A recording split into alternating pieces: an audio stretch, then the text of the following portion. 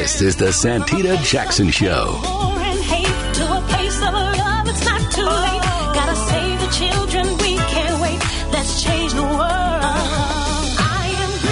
Hey, everybody. Welcome back to the Santita Jackson Show. I was out a couple of days taking care of my health, but I feel great, everybody. It's great being back with you today on the Santita Jackson Show on Monday, October 24th.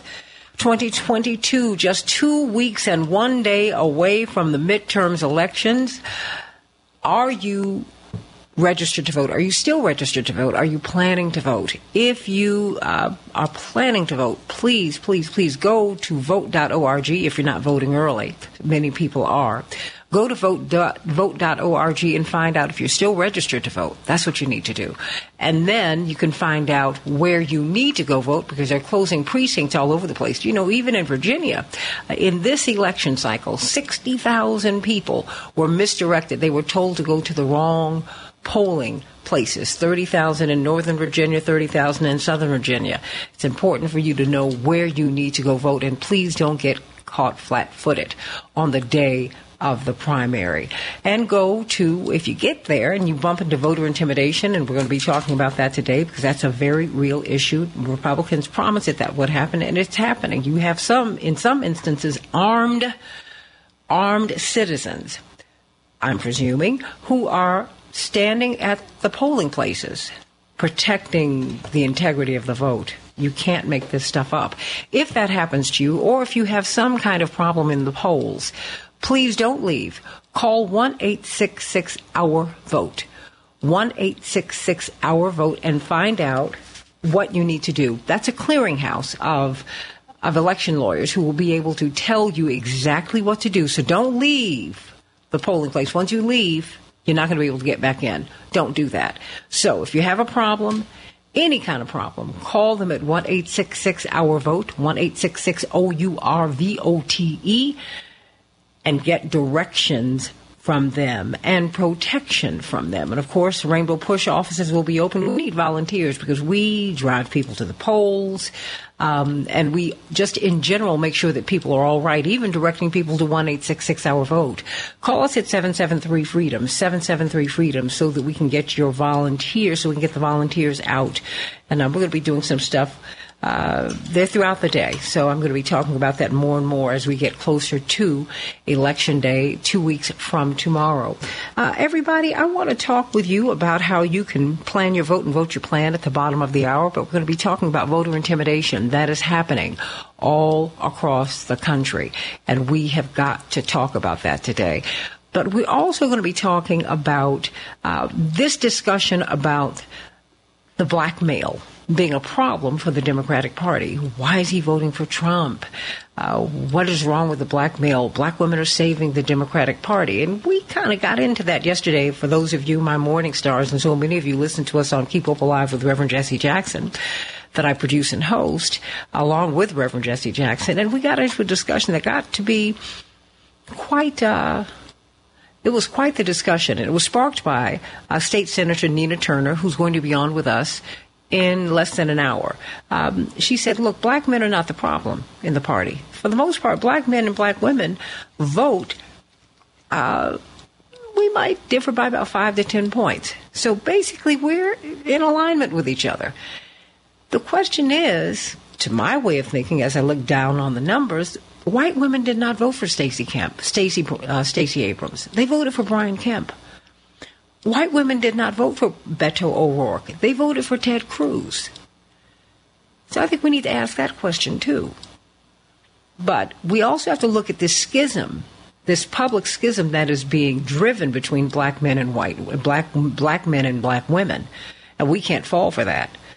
If Stacey Abrams does not win, and we hope that she does, and it turns out they're having record-breaking turnout in Georgia, she could win. It will not be the fault of black men.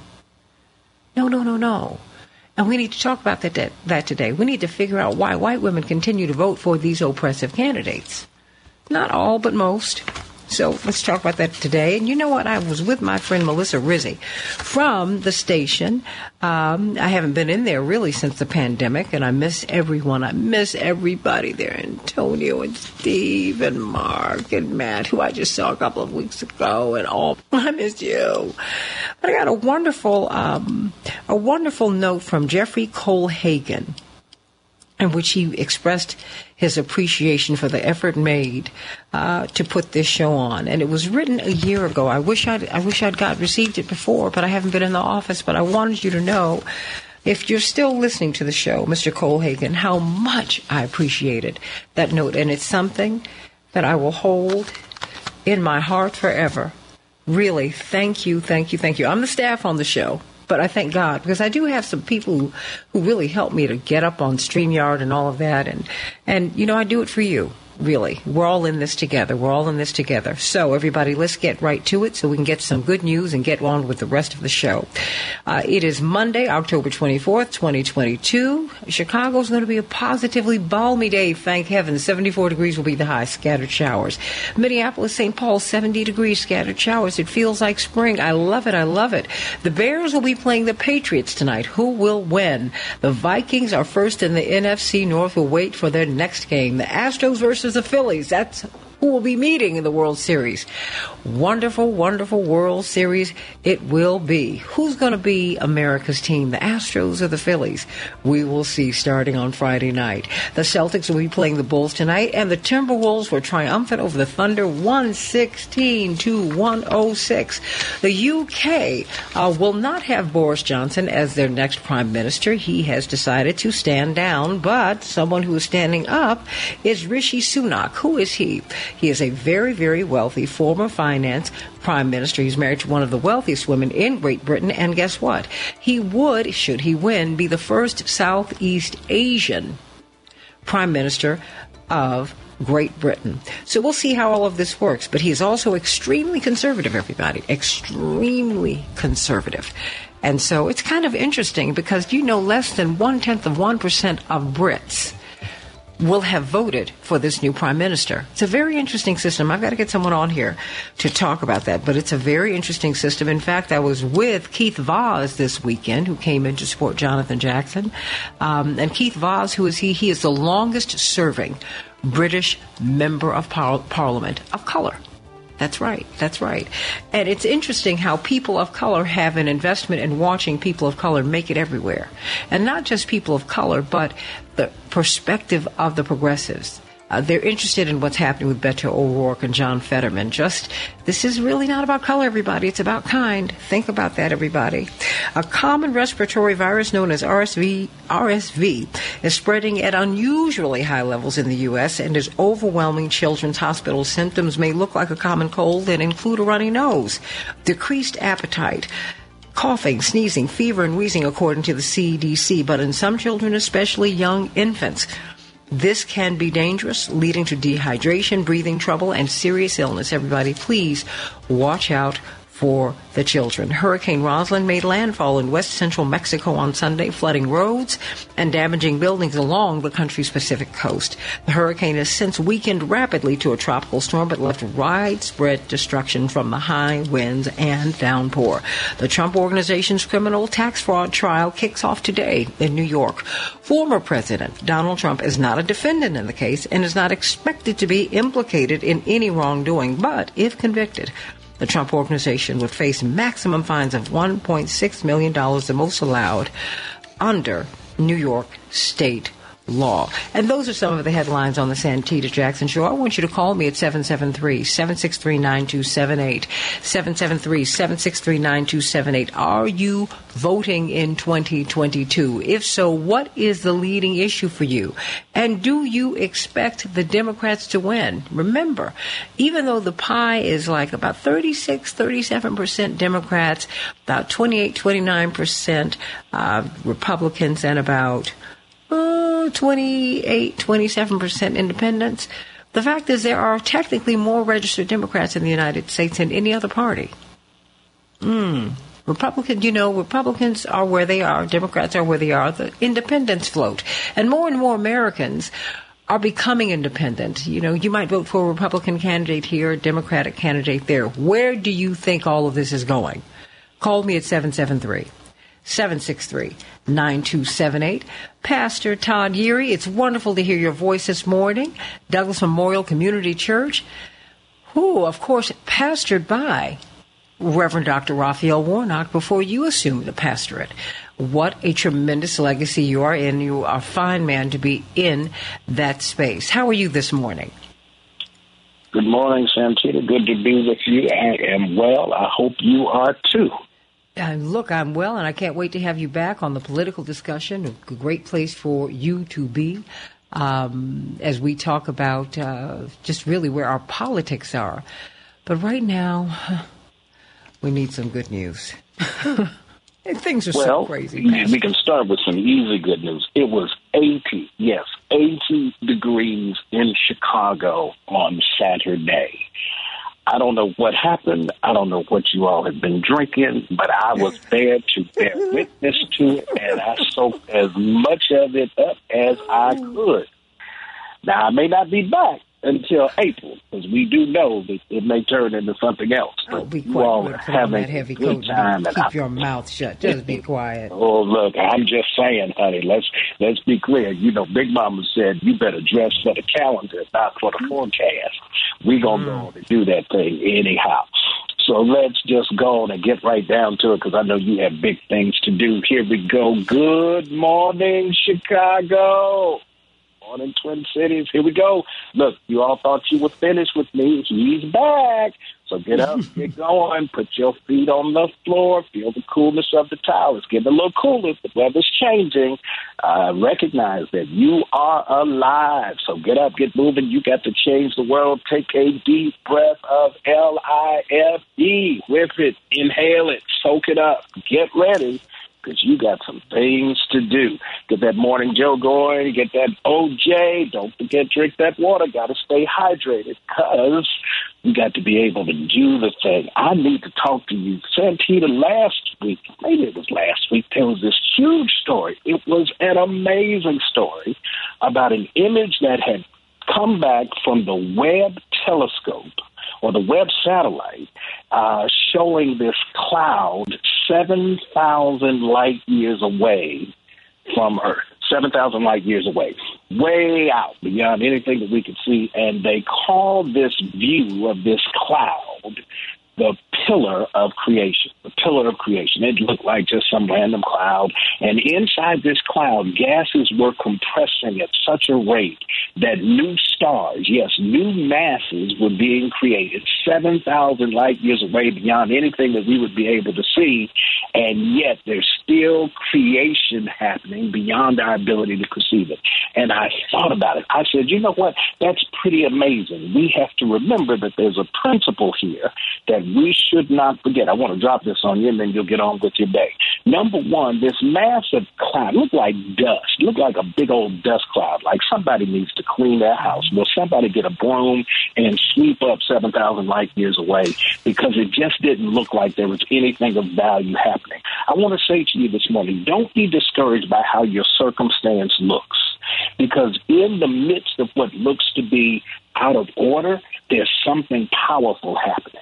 The second thing is you got to recognize that God is at work, even when we can't see what God is doing. 7,000 light years away, you'll never know it. If it had not been for this picture coming back, we may have never even realized that there's a creative power in the universe still at work, and that power is at work within us. And remember, last thing, get ready to do your thing today, change the world, because there's something stirring inside of you. One of the things you could see in this image, inside this cloud, was you could see the creation of the stars beginning to shine in the midst of this cloud, happening at a creative pace that no one could really track. And yet, there was still something powerful going on. You may not be able to see it, you may not be able to perceive it, but there's something great and awesome happening inside of you. And remember, if we look to the New Testament text, we have a definition. Faith is the substance of things hoped for, the evidence of things not seen. And baby, you ain't seen nothing yet. Go on and be your bad self. Watch what God's going to do with and in your life, and go on and change the world without apology, because you are the pillar of creation. That's it. That's all. Start your week off right, and I'll look to talk to you soon. Have a great day, Santita. At 7 o'clock, as a matter of fact, Central Standard Time. I needed that today. It's a cloud, things that you can't see, but something great is happening in there. You never know, but that's why you got to keep on hanging in there, everybody. Pastor Todd Yeary, Douglas Memorial Community Church at Rainbow Push, of course. Everybody, let's get to Dr. Nina at Hey Dr. Nina. We're so glad to hear your voice. Registered nurse, infection preventionist, nurse scientist, research scientist. She's the executive director of Apex Center for IPC Research, Practice, and Innovation. It's probably the largest gathering of epidemiologists and infection control specialists in the world. We're always so glad to have you with us today, every day. Talk to me about RSV. Because I'm a little confused about it, and I'm concerned because so many children, they're saying, have it. They're seeing a surge in these cases. They say it's, the reports say it's not serious, but it could be serious. What is RSV, and where could it go?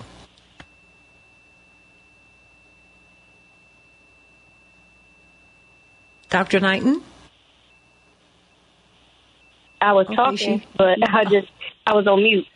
It's so all right. Respiratory syncytial virus, it's a common respiratory virus, and it usually performs like a mild cold. However, one of the biggest issues is like the symptoms, which is interesting because a lot of them look alike, right? Like runny nose, decrease in appetite, cough and sneezing, fever, wheezing. So a lot of stuff that typically we would see with COVID. Symptoms, though, I was going to say a kid can be contagious for about 5 to 8 days, and they can infect others for as long as like 1 month. So unlike, let's say, a cold where like the shedding of a cold will start to kind of like taper off, with this, it tends to linger around for a little bit longer.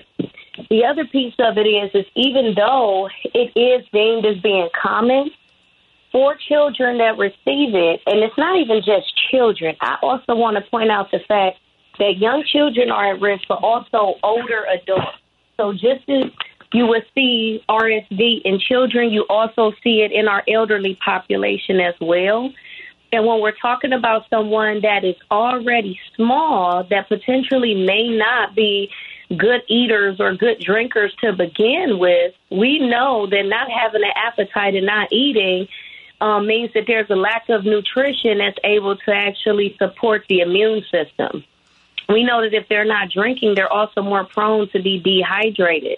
So when things like that happen, it actually ends up leading to hospitalizations in order for them to be able to get adequate fluids. Because it is respiratory, children can be noisy breathers already without even being sick. And so then when they are sick, they're having a lot of labored breathing as a result of having the RSV. So that then might mean that they may need some sort of respiratory treatments in order to help them out. So it's highly contagious, just as I pointed out, and the kid can transfer it to another kid for up to 30 days. Same thing with older adults, right? And so when you know that somebody is contagious for that long period of time, it can be scary because that's actually, believe it or not, it's a longer duration than what COVID can be transmitted. That's unbelievable. I mean, so is there any way that you can confirm? I've got about a minute left, a minute and a half. How can you confirm whether your child has it or not? I mean, what do you do? So my first thing is anytime like there is any symptoms that is making your child, anytime somebody's at risk of not breathing and they turning, let's say, different colors, or you know that they're reacting in a way that's not of their normal behavior, trust your gut and trust your intuition and take your kid in if that is the case, because unfortunately there's not a lot of time for you to waste. And then on top of that, you want to make sure that you're putting your kid in the best position possible or an older adult. And so when you do go in, they will evaluate the symptoms. They will see if that kid has it, and essentially they'll treat it. Dr. Shanina Knighton, everybody. Go to Hey Dr. Nina. Hey Dr. Nina, at Hey Dr. Nina. I catch her on Instagram and throughout on social media. Her latest posting is lifestyle habits in the era of COVID and beyond. It's about hand hygiene, exercise, good nutrition, sleep, and it's made so plain that even I can understand it. Dr. Shanina Knighton sending you much love, everybody. Coming up, let's talk about the midterms. We are 2 weeks and 1 day away from the midterms. Are you still on the voter rolls? You might think that you are. You might even have your voter registration card, but you need to call vote. You need to go to vote.org and find out. You can find out in a couple of minutes if you've been purged from the voter rolls. You need to find out where you need to go vote. In Northern and Southern Virginia, 60,000 voters were misdirected just a few weeks ago. They were sent official letters, and they were told to go to the wrong place. That's a lot. So let's talk about that, everybody, and let's talk about black men and black women. And there's this schism that we're seeing the media drive about black men and black women, that they're so far apart. That's not true. Black women and white women are real far apart, because white women supported Brian Kemp over Stacey Abrams and Greg Abbott over Beto O'Rourke. Let's talk about it on the Santita Jackson Show. We can change the world, change the world, change the world. Yes, we can. We can change the world, we can change the world, change the world. This is the Santita Jackson Show. War and hate to a place of love, it's not too late. Gotta save the children, we can't wait. Let's change the world. Hey, everybody. Welcome back to the Santita Jackson Show. WCPT 820, the nation's largest progressive talk radio station. Hey, Morning Stars, like and share the show, everybody. Like and share the show. Meet us over on the Santita Jackson Show YouTube channel and the Santita Jackson and Friends page. The Santita Jackson page is just a landing page. I can't take any friends there, but I can welcome new friends onto Santita Jackson and Friends, and I do hope that you'll meet me there. And let's talk here at 773-763-9278. I want to get some feedback about you. I've been asked to do several shows, at which I will be letting you know about, and they all want to know what you're thinking. And I say, I talk with my people. I talk to my people, and I'm here to express to you what my people think. And I want to know what you think. I don't want to just talk about you. I don't want to speculate and give people my opinions and mask them as yours.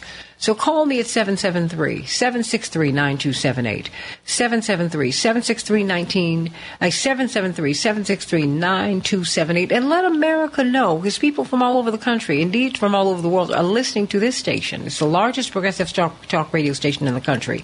And Minneapolis, AM 950 radio. People are listening. I'm shocked. I bump into people. I bumped into someone in the airport. I started speaking, and the woman turned around. She looked at me, and she said, "Oh, my goodness, you're Santita Jackson." I said, "Yes." I had on a mask.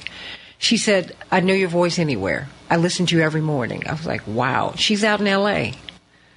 So, everybody, we're a lot closer and a lot more linked, closely linked than we know. I hope that you will get out and vote on November 8th. That is 2 weeks from tomorrow, everybody. Go to vote.org. Find out if you've been purged from the voter rolls.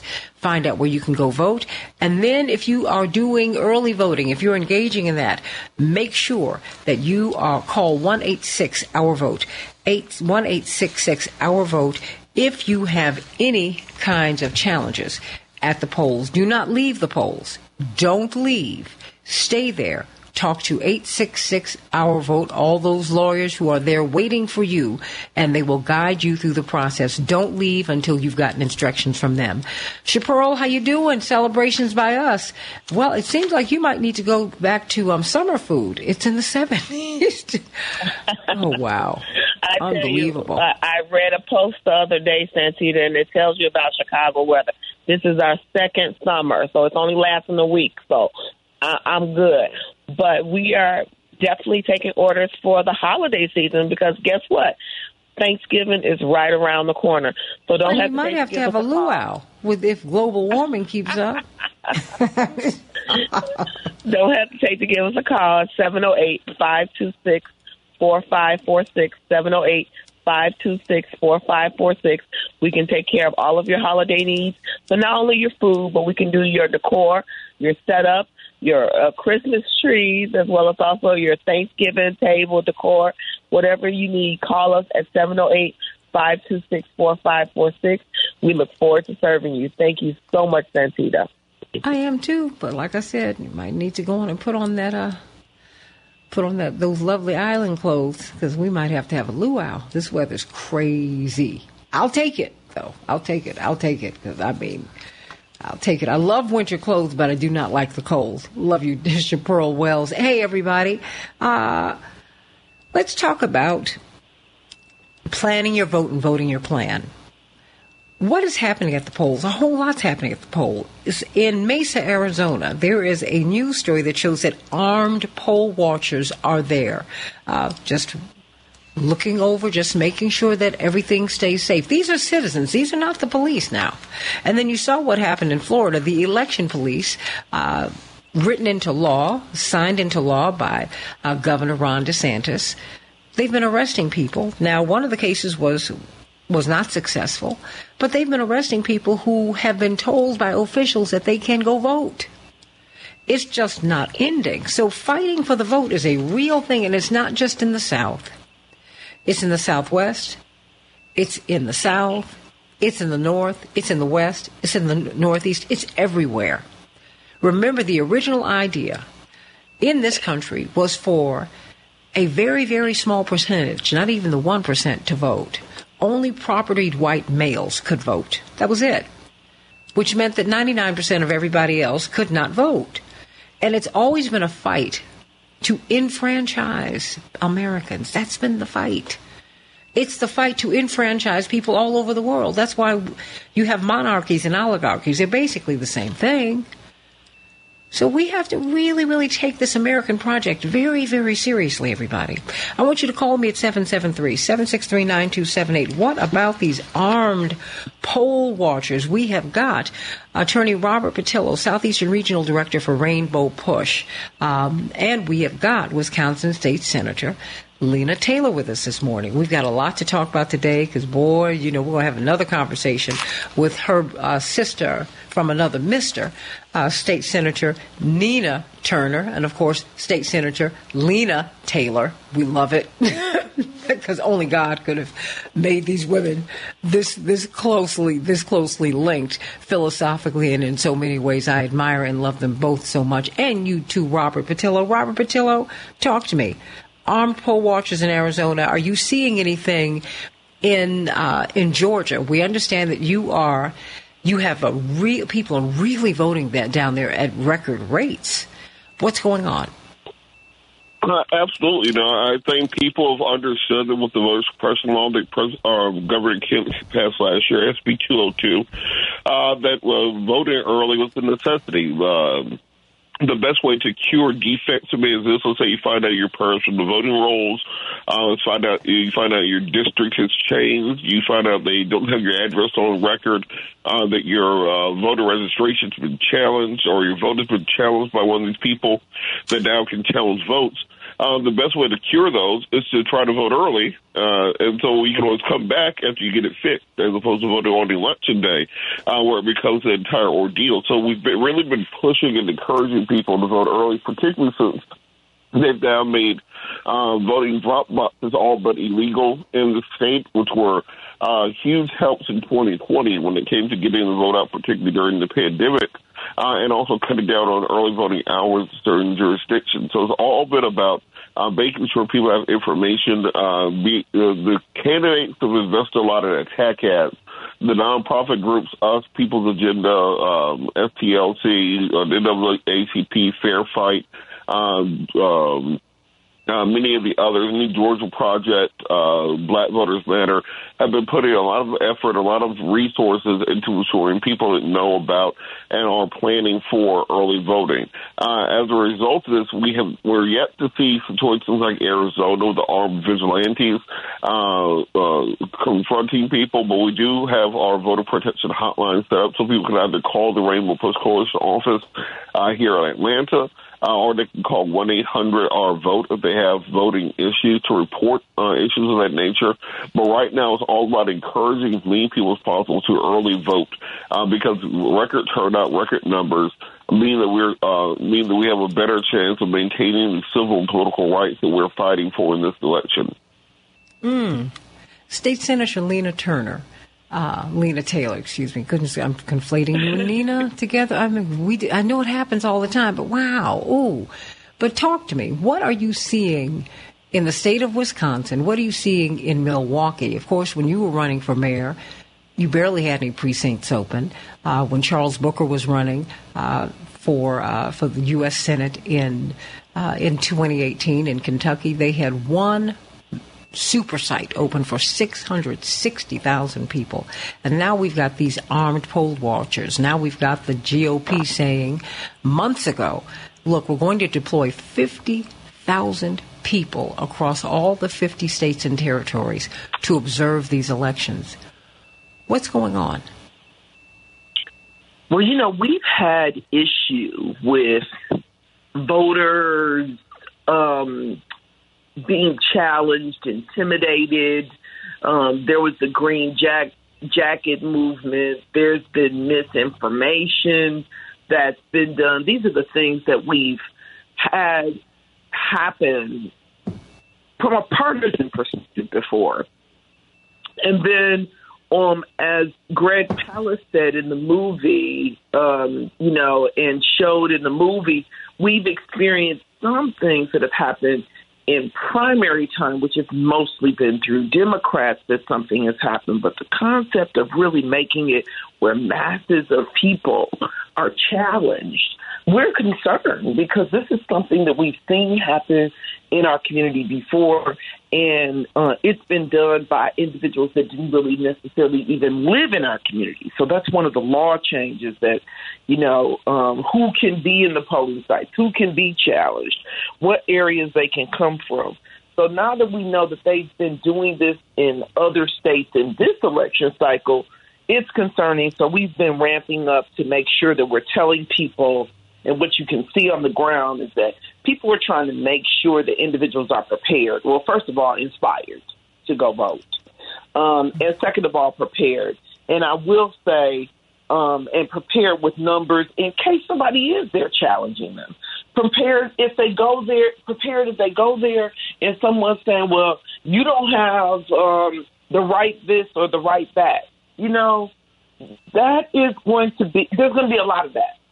There's going to be a lot of that is what I believe. And so as a result of that, making sure that people have the contact numbers of where to call if they're experiencing voter suppression, what to do if they're experiencing voter suppression. We showed vigilante, and then afterwards, we realized that what will also be good, so when we show it on November the 2nd at the Women's African American Women's Center at 6 p.m., we're also going to make sure that people have the tools that day when they leave on what do you do if you are challenged at the poll? What do you do if they tell you that you can't get a ballot? Well, then you ask for your ballot anyway, so you can have a provisional ballot, and then you go and cure that ballot because that will make a difference. I need you to explain that to me because I have to tell you, I was offered a provisional ballot once when there was some confusion about whether I had voted or not, which was not true.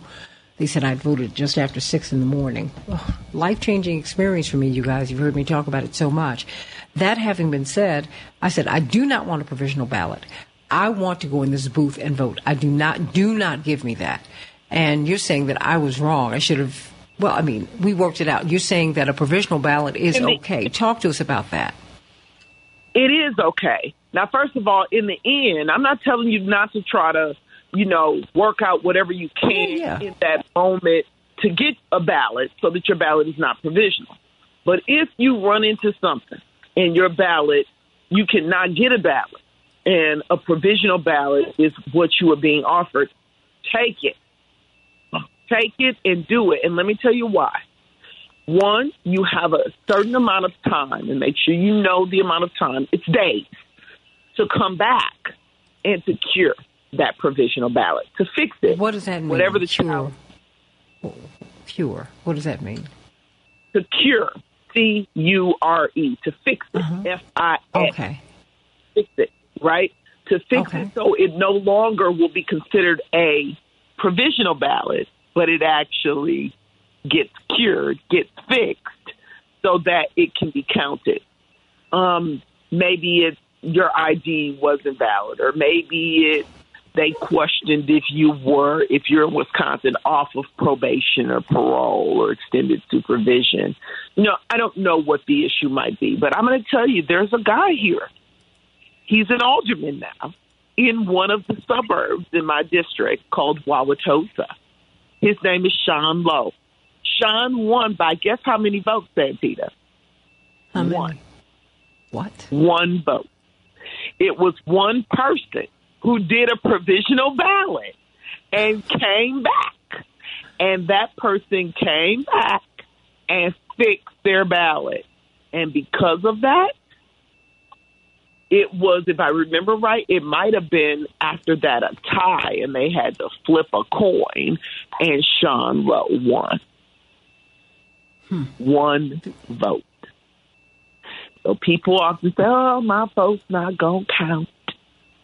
The only reason it doesn't count is because you're not casting it. But if you cast it, it will count and it will matter. And that's, I think, the most important part. And so be prepared to know that people are trying to challenge your vote and challenge you from being able to even have a voice in these elections. And you need to ask yourself, why does somebody want to work so hard to get rid of my vote if it don't matter? Because it does. Because it is a powerful voice that you have through your vote. And because elections matter, they pick the individuals who help to vote on the budgets, and budgets have moral consequences. And so making sure that you know that people are going to challenge you in this season. There have been, as Santita, as you said, people, dispensed, so to say, or distributed, so to say, around the nation in order to be able to challenge people when they go to vote. And you know who they're going to challenge? They're going to challenge people. It's kind of like what happens with the police. When they stop and frisk people, well, it's a similar concept that people are about to experience, except at the ballot box. And you want to be prepared. And so that's what I see on the ground here. People doing everything to inspire and prepare people for this election season that they're about to go in, including the poll workers are being trained on how to do everything from deal with gunshot wounds to where to go to barricade themselves, what to do if individuals are harassing voters, just across the board. And it has made getting poll workers a little more challenging because of the concerns that we actually have for this season. We're talking with Wisconsin State Senator Lena Taylor about planning your vote, voting your plan. There are people who are armed and who are at the polls waiting to intimidate you, waiting to stop you from voting. You need to be clear on what you need to do if it happens inside or outside the polls. You need to know what your rights are. You need to know that there are people who are on guard waiting for you. 1-866-OUR-VOTE. 1-866-OUR-VOTE. It's lawyers from all over the country who are sitting at the phone waiting for you to call. If you are early voting, if you're going to be voting on Tuesday, November 8th, please call 1-866-OUR-VOTE. If you have any problems voting, do not leave the polling place, Robert. I think it's important for people to understand that they should not leave the polling place. Can you explain why? Well, once you leave the polling place, now you lose a lot of your negotiating power. You lose your place in line, and you're less likely to come back. Also, you can report from line many of the issues. So let's say you have a provisional ballot issue. So when it's challenging your electoral status, you can call 1-800-OUR-VOTE, and we can connect you with an election protection lawyer through many of the organizations that are volunteering time and resources to defend these issues. You can also get in contact with the Secretary of State's office or your local Board of Elections, if it's not been taken over by the Republican state legislature, in order to have election officials come out to challenge it. So we recommend for people to stay there, stay in line, don't lose your spot, don't try to come back later, stick it out, call your job, let them know you'll get there soon, call your child care, let them know you'll be there to pick up the kids, but you have to handle this now because the entire point of voter suppression, as Reverend Jackson has told us, is about skimming. It's not about Bull Connor standing outside the polls with hose and dogs anymore. It's about getting that 1 out of every 100 people to get out of line, that 1% of the vote. If you look at a county like Georgia, where President Biden won by 11,000 votes, we're talking about 1 out of 1,000 voters is all that it took to change the outcome of that election.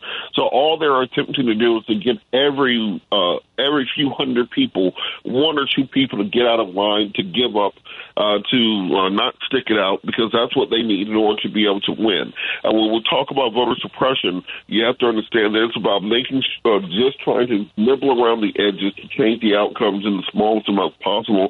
And that's what the voter intimidation efforts are about. That's what the change of these state laws is about. That's what having those long 16-hour lines are about, trying to get you to get out of line and give up so they can win. Hey, everybody, 1-866-OUR-VOTE. Please, if you are in line, do not leave. And before you go to vote.org, vote.org. Find out if you are still on the voter rolls. Find out where you need to go vote in Northern and Southern Virginia. In this cycle, just a few weeks ago, it was reported in the Washington Post that 60,000 people were sent the wrong directions by the voting authorities. You need to find out where you need to go vote. Remember, they closed more than 100 precincts here in Chicago. So when the June primary came around, more than 100,000 people were trying to figure out, well, at least theoretically, it impacted more than 100,000 people. And even though I don't think that many people voted, that's a lot. The day of the vote, you do not want to try and figure out where to vote. You don't want to find out that you're not on the voter rolls. You really, really don't want to do that. So please, before we get, and we're going to continue to talk about this right up and through Election Day. But you know what? I want to, let me go to you. Robert Patillo, we are about to pivot to Stacey Abrams' race. Of course, and it was reported in the Atlanta Journal-Constitution. She said, look, if black men vote for me, I will win. And it sparked a lot of discussion about black men. 12% of black men did not vote for her. They voted for Brian Kemp. And we're seeing more and more black men move into the Republican column. But overwhelmingly, more than 80% of black men still vote Democrat. And so there's not a lot of daylight, relatively speaking, between black men and black men and black women. And yet, it's almost as if black men are being set up to take the fall if things don't go the way we want them to go with Stacey Abrams, because I know certainly I'm pulling for her to win. That having been said, no one is talking about the fact. We've got a lot of layers here because we see black men and black women being pitted against each other.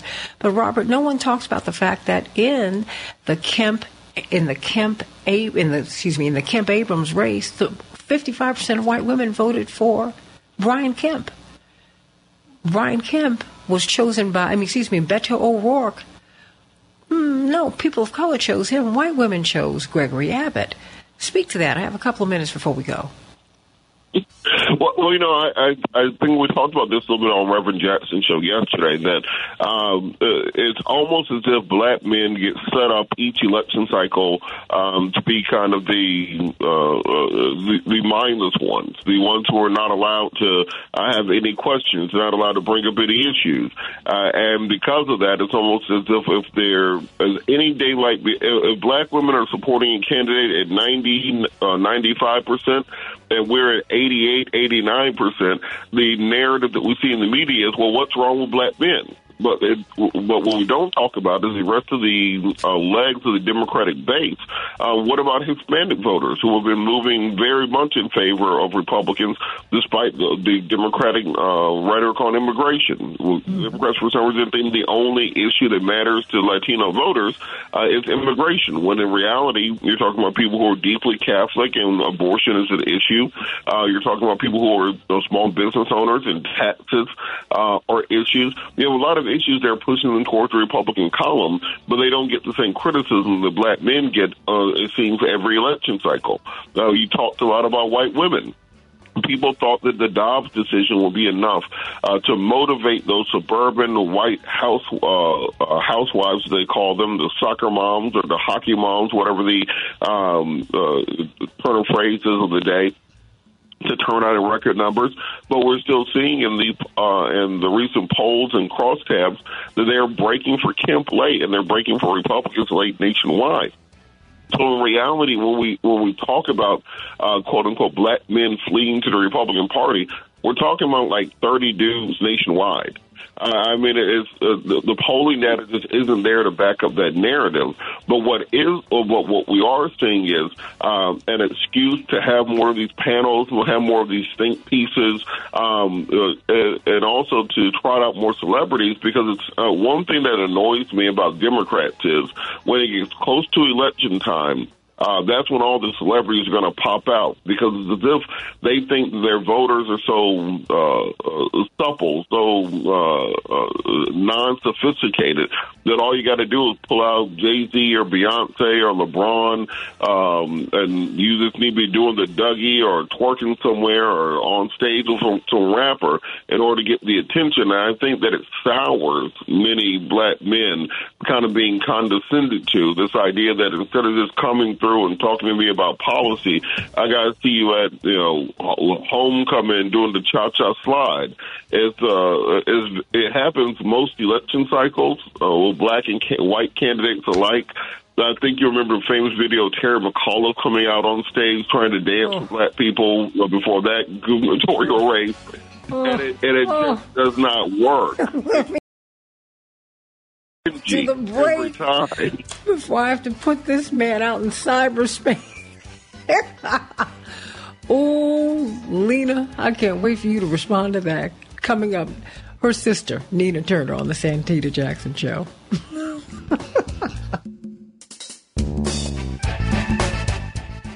can change the world, change the world, change the world. Yes, we can. We can change the world, we can change the world, change the world. This is the Santita Jackson Show. War and hate to a place of love, it's not too late. Gotta save the children, we can't wait. Let's change the world. Hey, everybody. Welcome back to the Santita Jackson Show, the second hour. Call us, Otis. You've called back, and I promise you I'm going to come to you.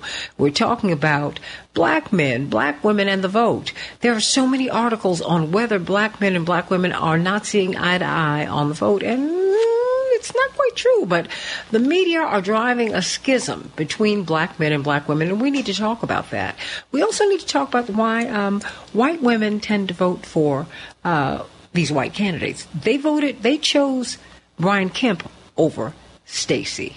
They're choosing him over Stacey once again. That's real, everybody. So, maybe we need to look at what's the difference between white women and black women and white women and, other oppressed group, because we need to talk about that on the Santita Jackson Show. So call me at 773-763-9278. I'm going to get to you just before we get to Nina Turner, everybody. So many of you want to speak with her today. It's Monday, October 24th, 2022. What a great day. It's going to be scattered showers in Chicago. 74 degrees, everybody. Almost November. And in Minneapolis, St. Paul, same thing, 70 degrees, scattered showers, everybody. It's going to be the Astros versus the Phillies in the World Series. It's going to be a great, great series, everybody. The Bears will be playing the Patriots tonight, and the Vikings are first in the NFC North. They had a day off, and in the NBA, the Celtics will be playing the Bulls tonight, and the Timberwolves 116, the Thunder 106. It seems that the UK might get their first Southeast Asian Prime Minister. Boris Johnson has decided to stand down, but now the former finance minister, Rishi Sunak, one of the wealthiest men in Britain, has emerged as a front runner to become the next Prime Minister of Great Britain. A common respiratory virus, everybody please be careful. RSV is spreading at unusually high levels. Initially, it appears to be mild, but it can develop into something very serious. Go get your children taken care of. As Dr. Shanina Knighton said, trust your own instincts on the health of your children. Hurricane Rosalind made landfall in west central Mexico on Sunday, flooding roads and damaging buildings along the country's Pacific coast. The Trump Organization's criminal tax fraud trial kicks off today in New York. Former President Donald Trump is not a defendant in this case and is not expected to be implicated in any wrongdoing. But if convicted, the Trump Organization would face maximum fines of $1.6 million, everybody. We've been talking about the armed poll watchers in Arizona and all over the place. You know what, Devin, I'm going to send you Aaron Connolly's number. So we are talking about this alleged schism that exists between black men and black women and the vote. Before I get to you, brilliant Nina Turner, who has a new show on TYT on the Young Turks Network. I want you to talk to us about that in a hot second, but Otis has called back. He called once earlier and then he called back. Otis, what's on your mind today?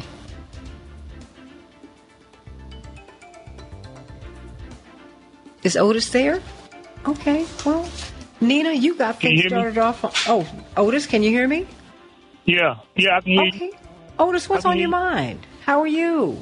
I'm doing okay, and you? It's great hearing your voice. Okay, all right. I'm calling because about in Georgia, about Miss Abrams, about black women voting for her more than the men are. The thing is that black men, they're asking, what are we getting for our vote? And for black people. Not for black men, for black people in general. And she hasn't answered that question yet. But also there's a lot of women out there that's not voting either for Ms. Abrams. Well, how is she not answered? Well, Otis, let me ask you this. How has she not answered the question? She has spoken to poverty. She's spoken to incarceration because she has a brother who's been incarcerated. That's not what I said. That's not what I said. I said, what are we getting? Otis. Then correct me, but you're going to have to do it respectfully. We don't have to speak over each other. I'm trying to engage you, not talk you down and not condescend. Okay, so stop, back up. The point is, what are they going to get? Back up, then say it again, and like I said, let's be respectful. You go. Because the black men in Georgia are not voting for her because they asked her, what are we going to get? What are you going to give black people in Georgia? And she hasn't answered that question.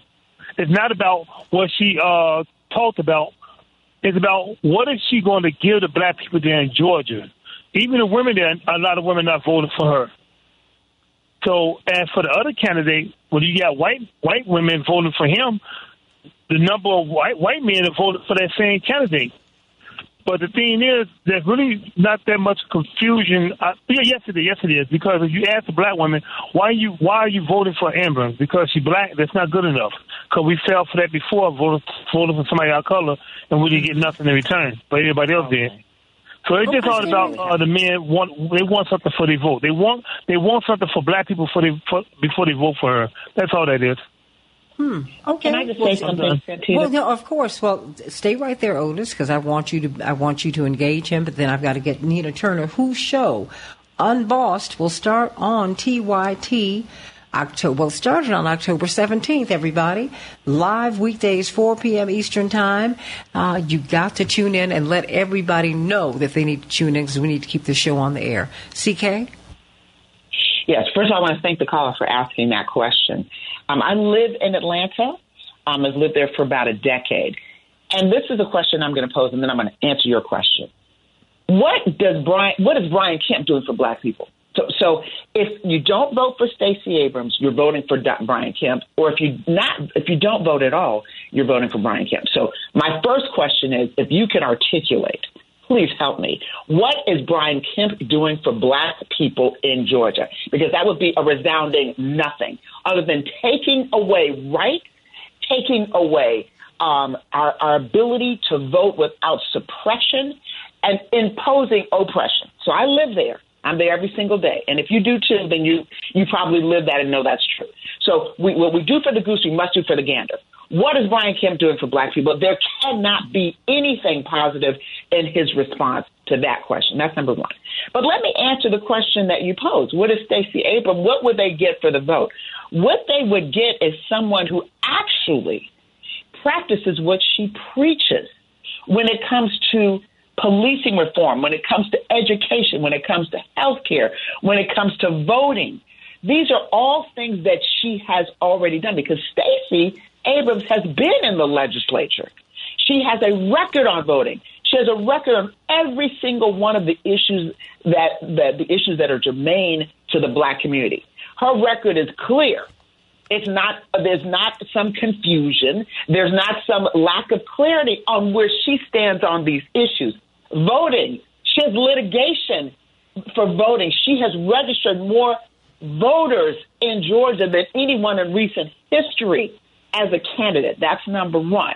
Healthcare. We know what her position is on healthcare. She's trying to bring a level playing field for healthcare so that all people in Georgia can have access to healthcare. Education. She's taken a very, very, very significant position on education, raising the levels of education that would impact black and brown children. I can go down every single line and tell you what Stacey Abrams stands for.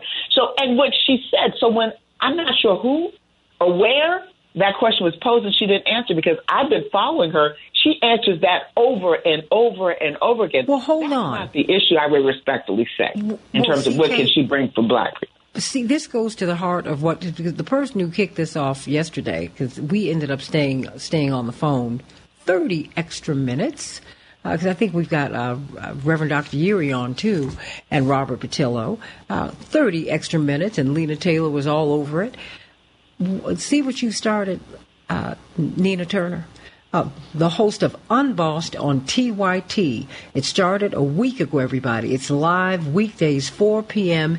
Eastern Standard Time, 1 p.m. Pacific Time. You want to watch it. That's on the Young Turks Network, yes? Yes. They can go to YouTube/Unbossed TYT and subscribe. Would really appreciate that. Oh, well, that's what I'm going to do. Jay, I know. I think that call was emblematic of what you were talking about. Kind of. Yeah, but and I understand where Otis is coming from. Sometimes politicians become the symbol of larger issues. So I want to break this down in that not fixating on those two candidates, although ultimately that's what it comes down to. We have a two-party system, and the two-party system, quite honestly, is failing black people and failing working-class people across the identity. But let me just rest with black folks just for a minute, if I may. And I understand where Brother Otis is coming from because we need material conditions to change. Janet Jackson's song comes to mind, "What Have You Done For Me Lately?" And that's for both. So I get it. I think that the Democratic Party has done a total disservice to the black community by separating black men from black women when it comes to the power of our vote. And we cannot allow ourselves to pick up the bad habits of other folks. Maybe other folks can be separated in that way, but because of our history in this country, and we have not matured to the point that we can be separate in our fight for true liberation, whether it's in Georgia or Ohio or in Illinois or Wisconsin or wherever it is, in these United States of America, we cannot afford to be separated. And so what the Democratic Party has done by saying that black women are the backbone of the party, but meanwhile, writ large, nothing has really changed for the black community. So the Brookings Institute did a, research this whole black-white wealth gap, and I'm just putting this example. We don't lay this on the shoulders of just Stacey Abrams or any individual elected official, but let's just talk about the Democratic Party itself. The racial wealth gap between blacks and white, $171,000 is the average net worth of a typical white family. That is 10 times the net worth of a black family, holding at $17,150. Now, I'm just using that as an example. If we look at health disparities, if we look at education, if we look at all the major markers that we point to in terms of quality of life, black folks are always at the bottom of that. And so to allow any party, be it Democrat or Republican, but since we vote overwhelmingly for the Democratic Party, to separate us and make black men feel that somehow they're less or they're not pulling their weight. In Georgia, it's my understanding that the Honorable Stacey Abrams has about 88% of the black vote. So even if she's getting 95%, 92% of the black woman's vote, black men and black women are still statistically in the same ballpark. But I'm not making this about her. I'm making this about a party that takes advantage of black people time and time again and always expects black people to come in and save it. But meanwhile, we the side piece. We get called. We ain't even the mistress. We below the mistress. We the side piece. We get called every now and then just when the crisis happens. And then other than that, we absolutely get nothing holistic to the advancement of our people. We are bigger than voting. We are bigger than criminal justice reform. Yes, do those things matter to us because they impact us in a deeper way? You daggone right they do. But let's speak to the economics of the situation. That a black child, even a black child that is born solidly middle class, could lose it all because of systems in this country that still sees and treats black people via policy as somehow we are less than. And so we as a people got to have a family meeting. We got to have this family meeting about how we are not going to continue to let the party that we vote for overwhelmingly continue to take us for granted holistically. Now, some people running for office get caught up in that. So there's going to come a time. Now, we got to fight neo-fascism. So I agree with my sister. Brian Kemp ain't the one. I get it. I got that. But there is going to come a point where we're going to have to stop asking black folks to save the Democratic Party and also to continue to vote for the lesser of the two evils. I don't mean that in the sense of the Georgia race. I'm talking about all of the races overall. That is an example. We have that in Ohio. The lesser of the two evils in terms of our Senate race. That's what it's coming down to. And black people are getting tired of it. And black men are tired of being disrespected by this Democratic Party. What I am saying to my sisters, yes, should we be lifted and elevated? Absolutely, we should be. But should we allow a party or any other force or institution or entity or force on this earth to separate us from our black men and our liberation struggle? Absolutely not. We together on this. We can't let them do it. And they've been playing us for far too long. Lena, your thoughts? Nina has definitely, hit it out the park as usual. I mean, in the end, what percentage, I think of after the Hillary Clinton race in particular, that they say, oh, Hillary lost because black people didn't come out.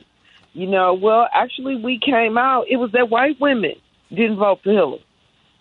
And so my question would be, instead of talking about some small percentage because you won't have 100%, I don't know many, if any, races that most candidates have had 100% of the vote. So the fact that black people are still a huge percentage, 80-something% of the votes that Stacey is getting, my question is, what percentage of white women are not voting for her and voting for Kemp?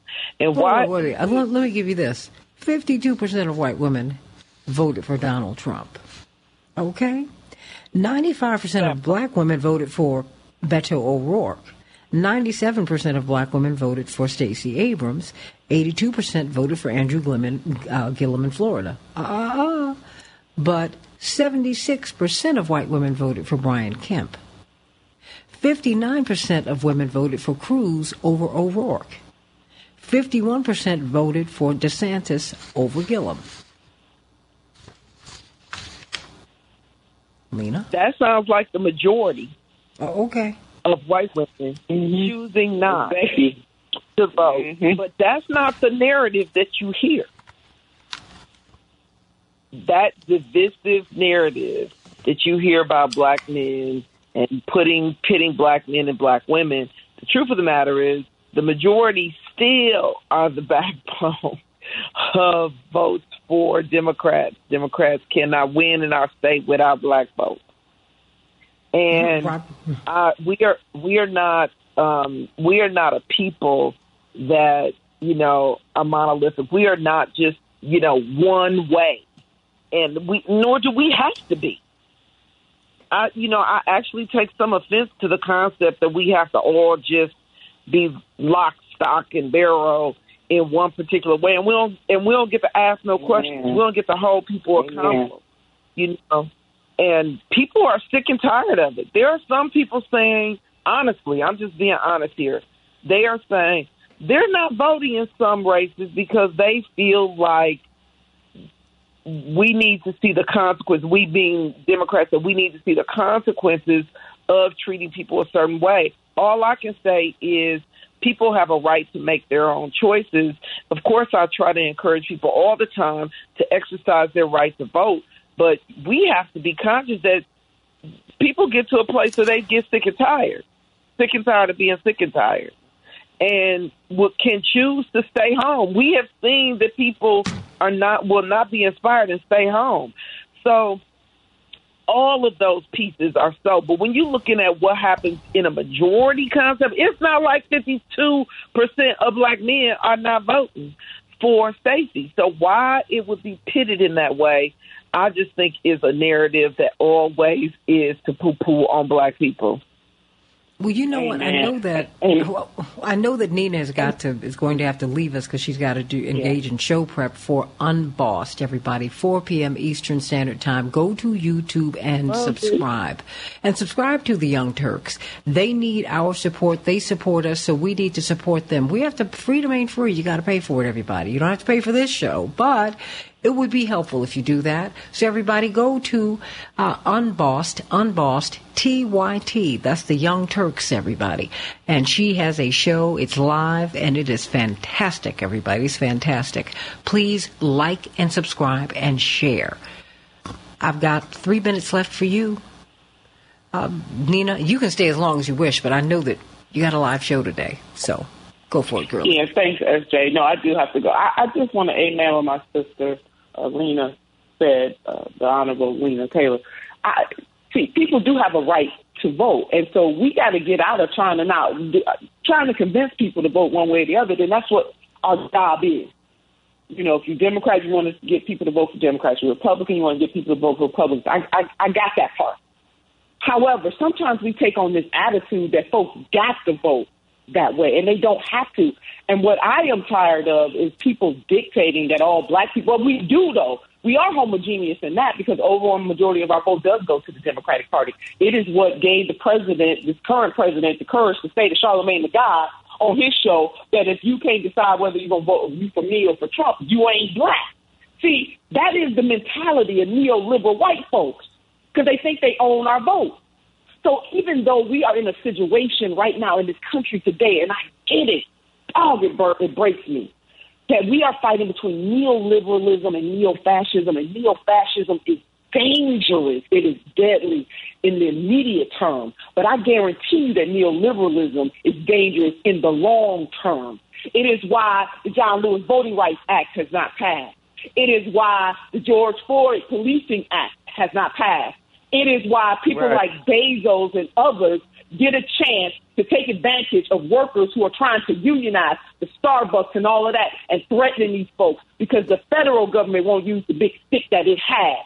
It is the reason why marijuana has not been taken off Schedule 1 right now. Yeah, the president did a little something, and that's good, but it's still most of the things that the jailing that happens is on the state and the local level, and we got to get down to that. And we continue to put all our eggs on the federal level when most of the work gets done on the state and local levels of government. It is why we don't have a windfall wealth tax on these folks.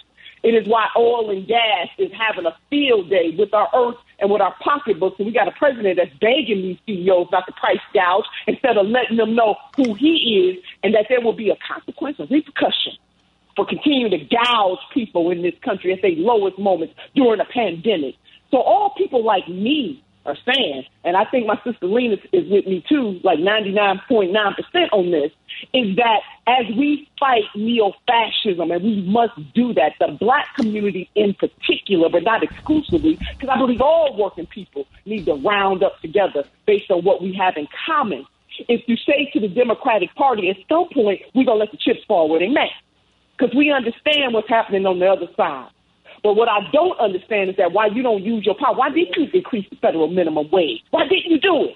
Why didn't you codify Roe v. Wade? Why didn't you do it? And speaking of Roe, that is a very important thing, but it's not the only thing. We need to talk about economics. That is what folks want to hear. Now, abortion is tied to economics, so let's talk about it through that lens. But to pretend like that is the only issue that's going to motivate and galvanize people to go to the polls, that is wrong. It is not the only issue. It is about pocketbook economics.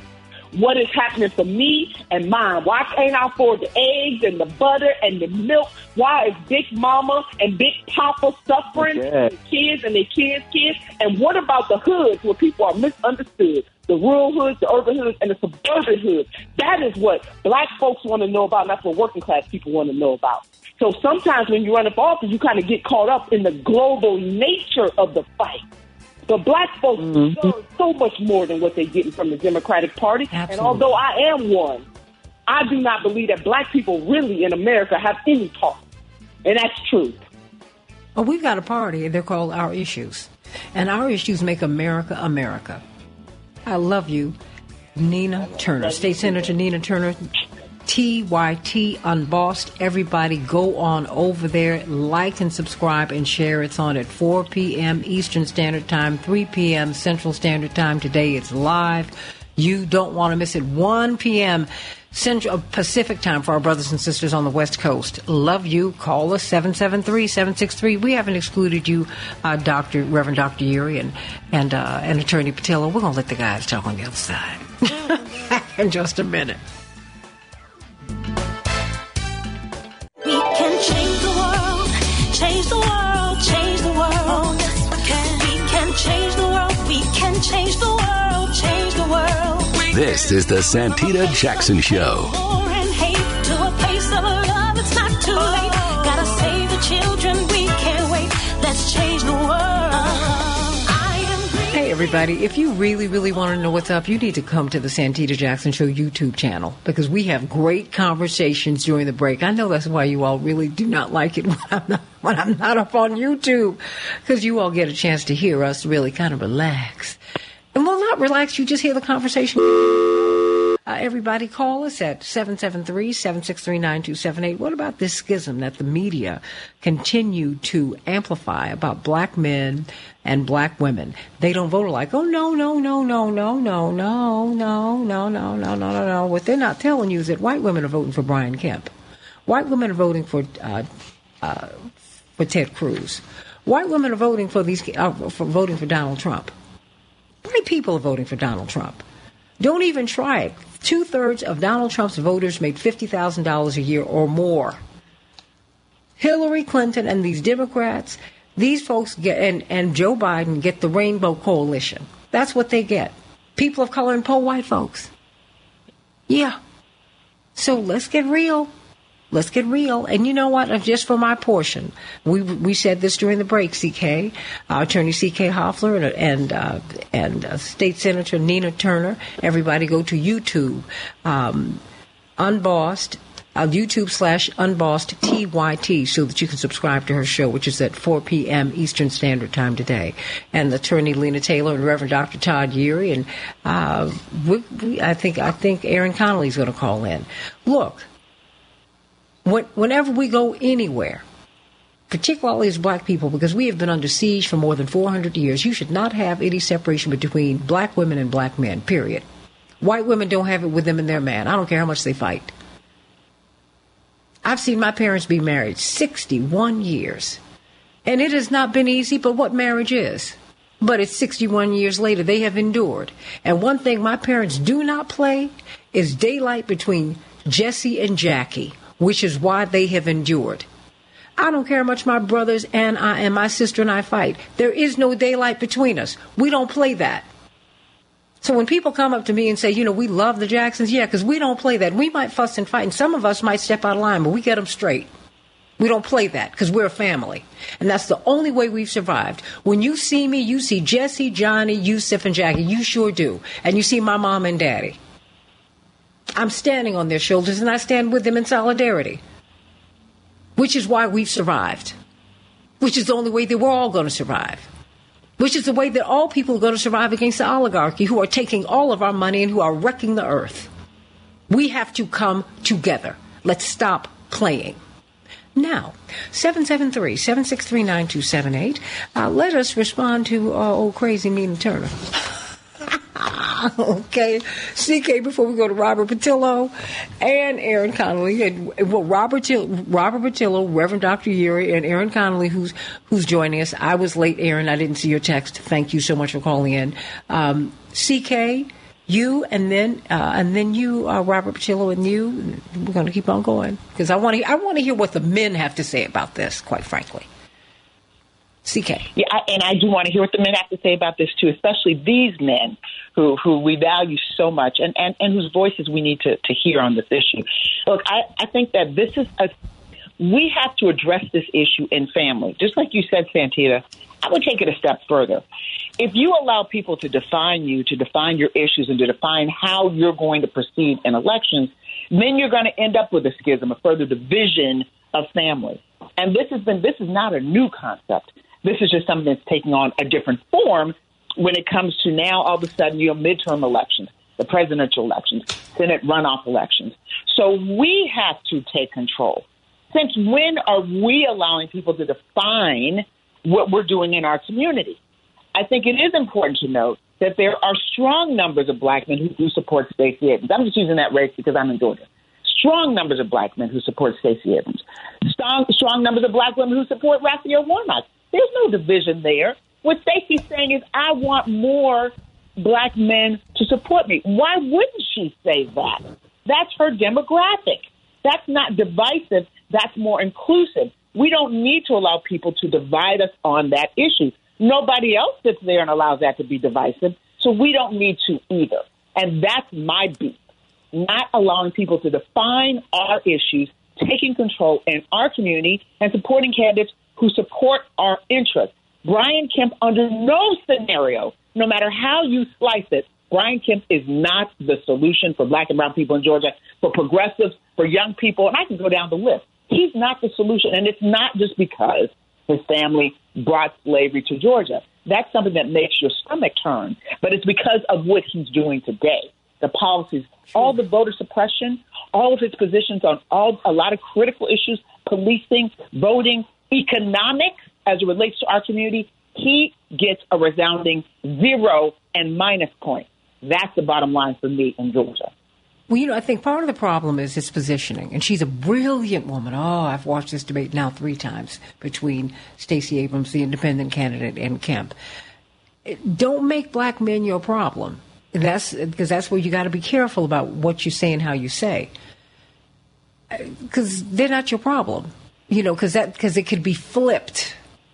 And I think then that is what has happened. Black men, I need you to vote for me. That's a private conversation I think that you have. When the door closes and that's just my thing.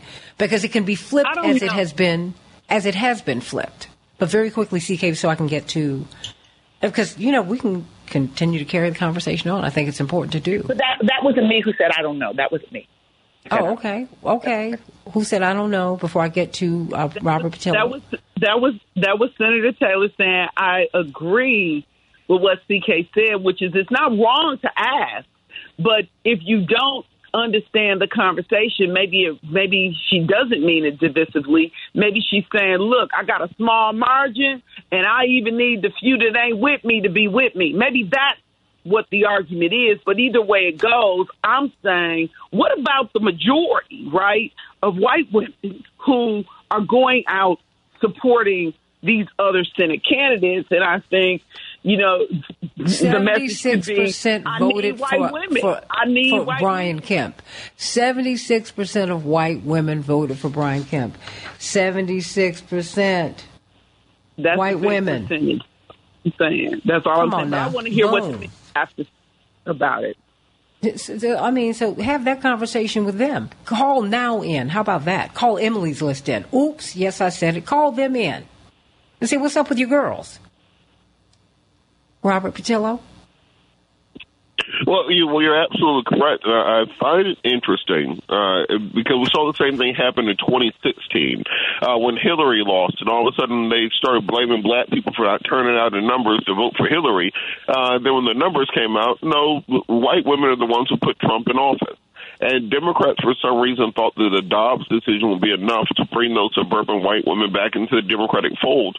In reality, the Dobbs decision doesn't affect wealthy white women. It affects poor women. It affects women of color.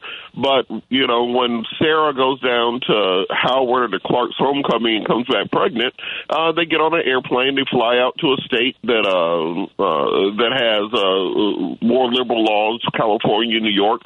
They have a private doctor. They have a private procedure. They make it a girls' weekend and they come back home. It's not as big of an issue for them when you have economic advantages.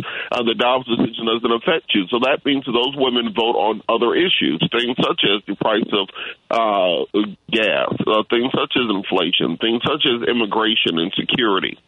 This is why Republicans have been hammering this message about crime and chaos in the streets to suburban voters to scare them into the polls. The Marjorie Taylor Greene scaring them with demographic changes, saying these people are coming here to steal your society, to change your language, to change your religion, to change your way of life. This was the reason Tommy Tuberville was making the point that, well, if you allow these, the Democrats want crime because crime is reparations for black people. So they're allowing black people to run wild in the streets in order to repay them. This is why that's what the Republican messaging is, and it's been effective because polling still shows that despite the Dobbs decision, despite what you may see in these marches and protests, these women are wearing their pink hats and their I'm with her shirts, and they're going into the polls to vote for Herschel Walker, Brian Kemp, and Donald Trump. And that's just the reality of the situation.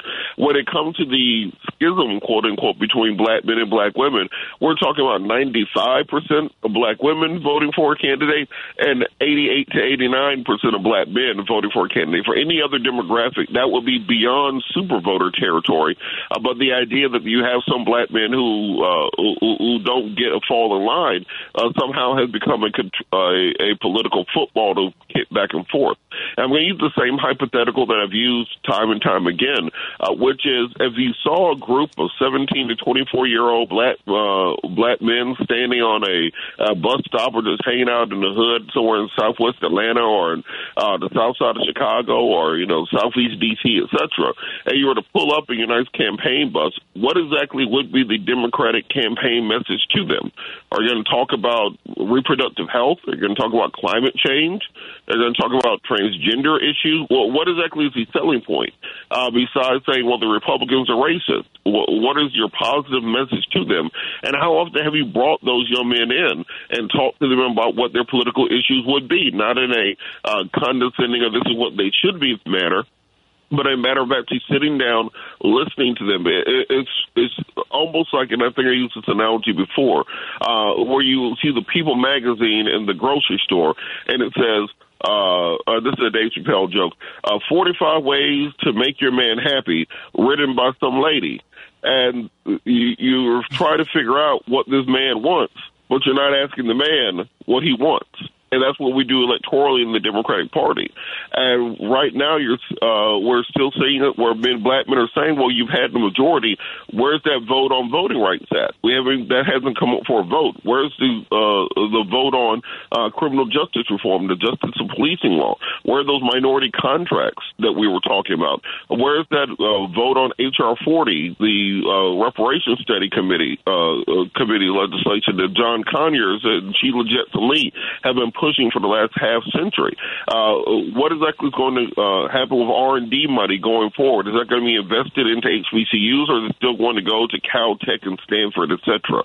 When it comes to aerospace, how are we going to get our fair share of governmental contracts? We just saw Elon Musk get another $14 billion contract with NASA. How can we break into this, and what's going to be the pipeline program that's going to be created in order to do so? When it comes to these EIDL loans that were given out during the pandemic, we saw PPP loans that wealthy people were able to get a hold of being completely forgiven, but EIDL loans that many lower income business owners took out, those things have not been forgiven, and those are going into repayment coming up in the next month or so. So there's legitimate questions that need to be answered, but instead of answering those questions, the narrative has simply been, well, what's wrong with black men? And why Killer Mike out here talking? And why they talking crazy out here? And that you create a side conversation at the worst possible time in the middle of September, because we need to be consolidating and getting out the vote. Instead, we're having these esoteric conversations that are playing into the black man versus black woman culture war,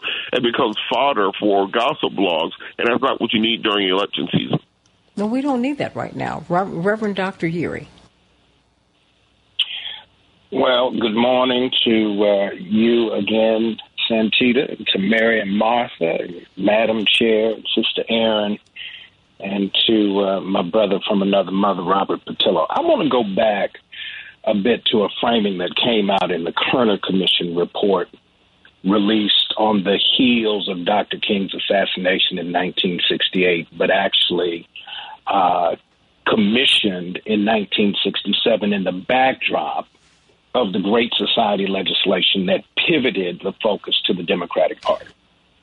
1964, you get the Civil Rights Act. 1965, you get the Voting Rights Act. You get Medicare, you get Medicaid, you get fair housing in 1968.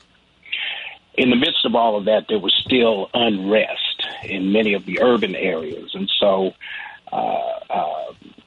President Johnson was wondering what was going on. Why was there no sense of appeasement for black interests? And out of that flow, the report defined black power, because there had been a lot of conversation around rhetoric, but the commission actually, I think, gave us a definition of substance. And the definition in the report is black power is the ability to swing the outcome of an election.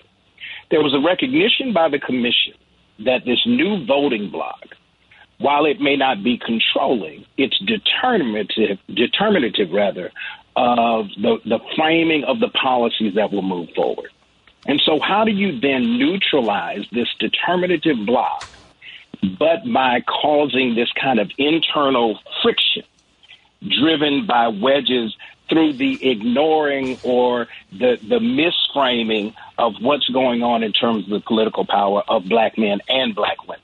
So we leave this perception and framing that's disjointed. And so I would offer that maybe what we need is a political platform of Django. Yeah, I said it. And we have to push back on the institutionalization of plantation economics and the oppression of black people that requires infiltration and deconstruction from the inside, while also making sure we don't become subsumed. What do I mean by that? If we're going to liberate ourselves from the new plantation economy, which doesn't come with shackles, physical shackles, but economic ones, we have to be willing to recognize that you may not be able to save everybody, but you're going to save most people, and be focused, as has been argued, on what are the numbers we do have, instead of allowing the narrative to always be a criticism of what we don't have.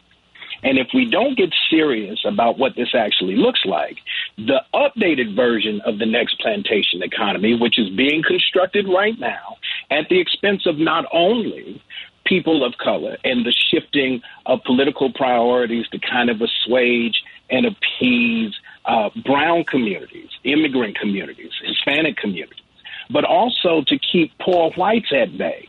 If we don't get back to recognizing that the plantation economics of the 19th century and now the 21st century goes against the interests of the masses writ large, then we're going to continue to get caught up in these conversations about who's included, who's being blamed, who's being excluded, This is an opportunity to come up with a liberation plan that speaks to not which party are we going to be presumably voting for, but which party is going to meet the demand of the moment that says we have a legitimate agenda that must be addressed. Otherwise, Django's coming. Well, you know, Aaron, I hate to do this to you, but I mean, we have like a few minutes left. But everyone, stay here on the Santita Jackson Show YouTube channel. I mean, I know everyone is running to work this morning, but I think this is such an important conversation. The corporate media, and really, I've heard no conversation even from Now and from Emily's list. The overwhelming majority of white women vote for Trump, vote for Brian Kemp, vote for Ted Cruz. They vote for these candidates. When you have the Beto O'Rourke's out here, the Stacey Abrams, the Raphael Warnocks, they're not voting for them. They're not voting. No. They're voting for the establishment. What is up, Aaron? Not that you can speak for all white women, but you have a bird's eye view of white folks that I ain't got because I'm not white. Well, thanks, Santita. I definitely don't want to speak for that whole group, but I think the important because thing understanding that these are not your politics, right? No, I understand that, but it's just like Frank Watkins, who we just memorialized, really one of the great unsung heroes and architects of the modern civil rights movement, and therefore of the new America, the emerging America. My father's communication director emeritus, his longest-serving staff member, who was a white man, everybody. A white man who he met before he joined our staff in 1969, and he never left. Never. So there's some white people who are about it, and there's some white people who are enslaved, and there's some black folks who don't mind being enslaved and who want some slaves themselves. So let's just cut all that out. 3 minutes belong to you, Aaron.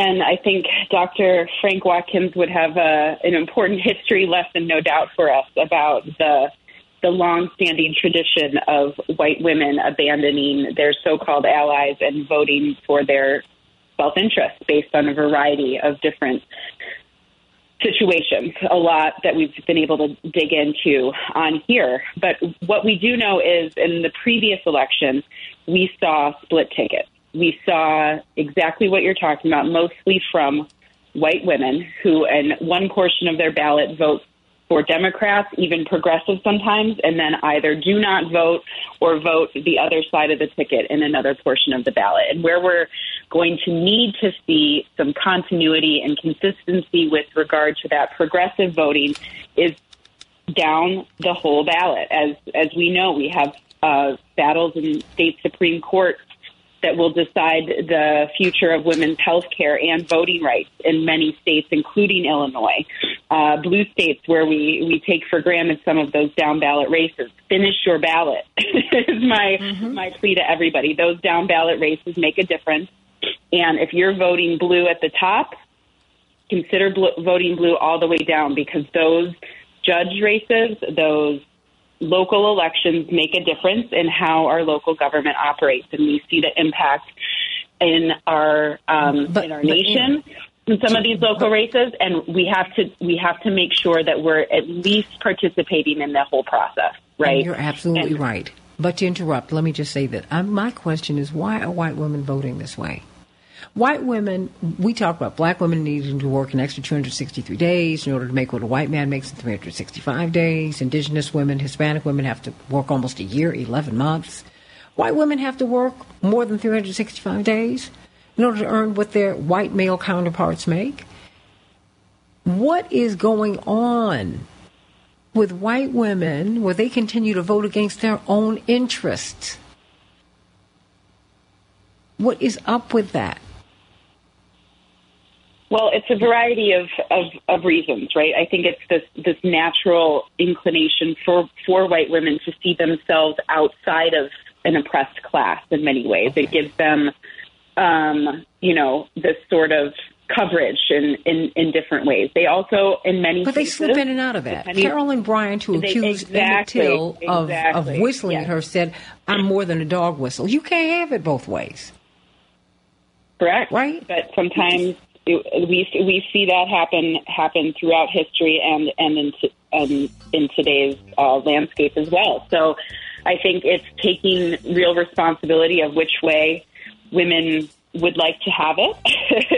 And I think taking full responsibility for what that vote represents, right? This isn't, we see 60 years ago, we're looking at Emmett Till, the movie, and we're talking about when the Anti-Lynching Act was passed and how long that took for that to happen, right? This is a slow process of democracy, and we have to understand that our vote is the most consistent tool we have on the battlefield. We have to use it every time, and we have to use the full power of it. We can't just let it go every 4 years. We have to show up every 2 and in between.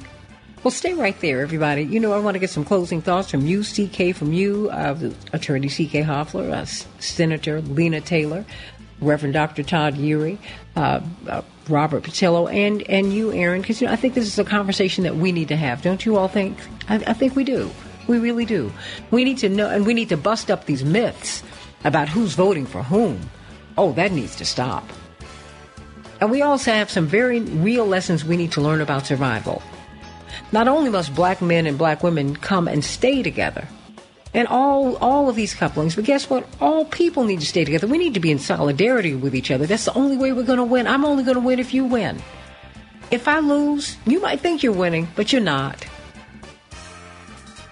COVID showed us that if I got a little infection, you can get the bug too. And in fact, in all likelihood, you will. We breathe the same air, eat the same food. We are one, everybody.